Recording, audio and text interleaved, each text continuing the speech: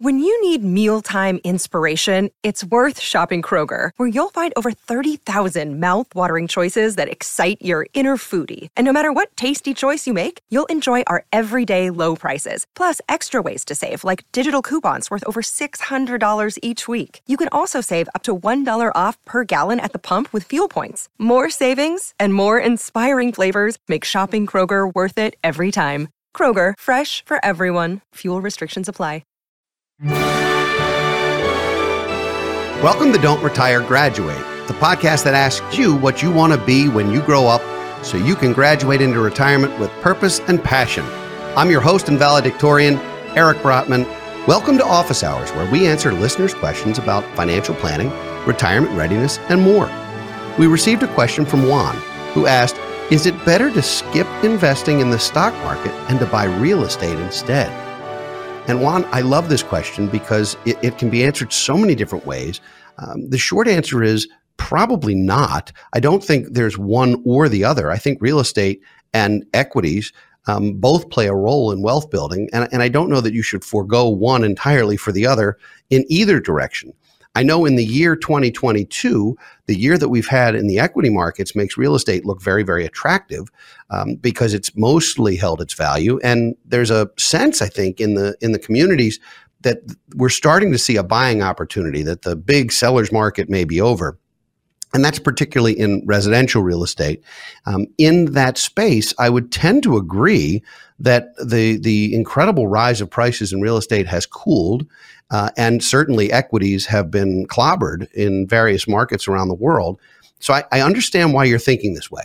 What I would say is if you have cash, real estate is very solid as an investment for a long term, assuming you buy the right properties and have the right mix and diversification, just like anything else you buy. But if you're financing, it is suddenly less attractive to finance real estate or any other project than it has been in years. Interest rates have gone up so much that the same mortgage that was available at 2.5% or 3% is now 6.5% or more, and still rising. So there's a tendency to believe that we can take on a financing project and then refinance shortly thereafter. That worked great in the 80s when interest rates were 16% and totally ridiculous, and people refinanced to 13 and then 10 and then 7 and so forth.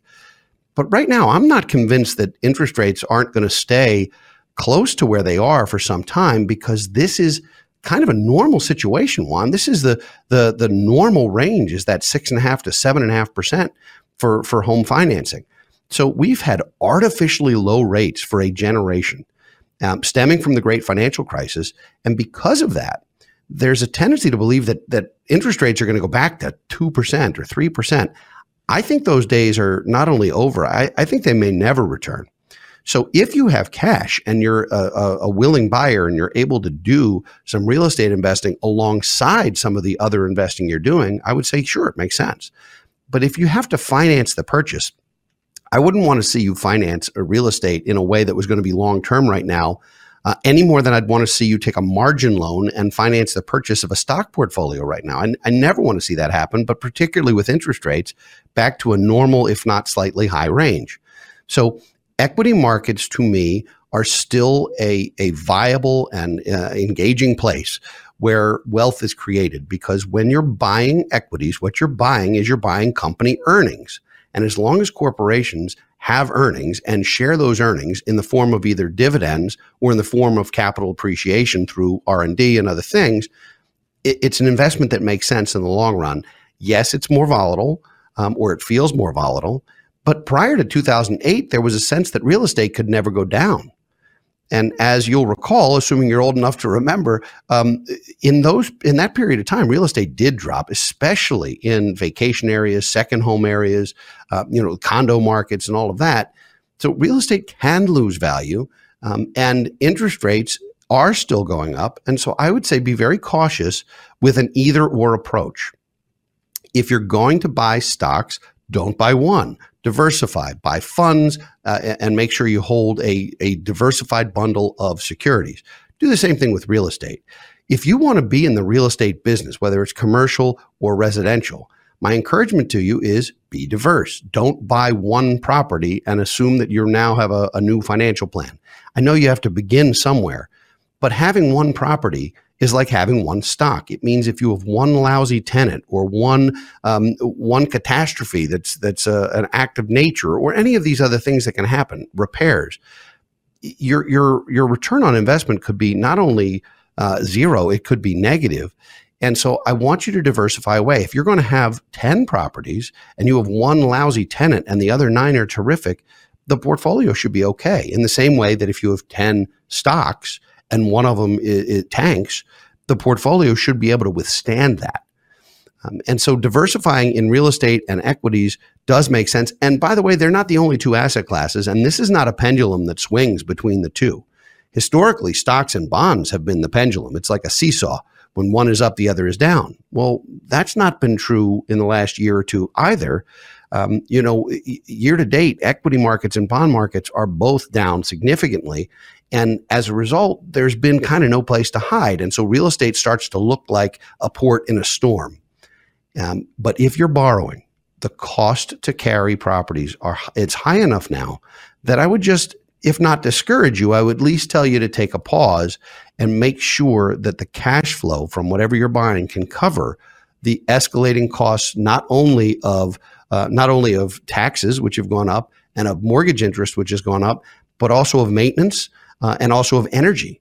So think about it, Juan. I do think there's a place for real estate in a portfolio. I happen to like commercial real estate, especially if you can be in the supply chain real estate. And I like to be diverse. I'd rather hold a fund that holds those things than suddenly be a landlord. But that's me. And you might feel otherwise, and that's perfectly fine. Wealth has been made in the real estate markets. It's also been made in the equity markets. And most wealth building has more to do with personal decision and behavior than it does selection. So I wish you incredible good fortune, and I encourage you to do both. Do more than just equities and real estate. Hold fixed income, hold private debt or private equity, hold commodities or other types of asset classes, because they will behave differently at different times. And so I encourage you to do basically all of the above and not try to guess. So Juan, thanks for your question. If you'd like to send us a question for a future episode of Office Hours, please tweet us at Brotman Planning or post the question on our Facebook page. I'd like to thank all of you for listening and watching today.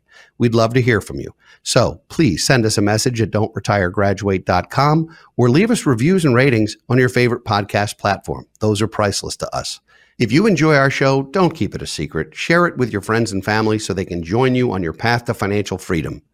Thanks for coming to Office Hours. We'll be back next week with another episode and an engaging guest. For now, this is your host, Eric Brotman, reminding you, don't retire, graduate.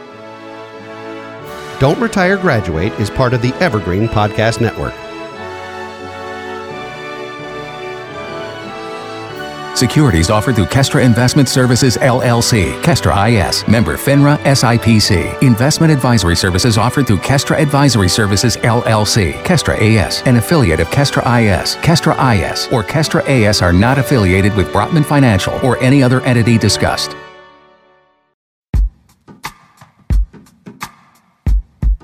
The Jim Stroud Podcast explores the discoveries and trends forming the future of our lives. Brain-to-brain communication, robot bosses, microchip implants for workers, and artificial intelligence replacing human workers are all happening now.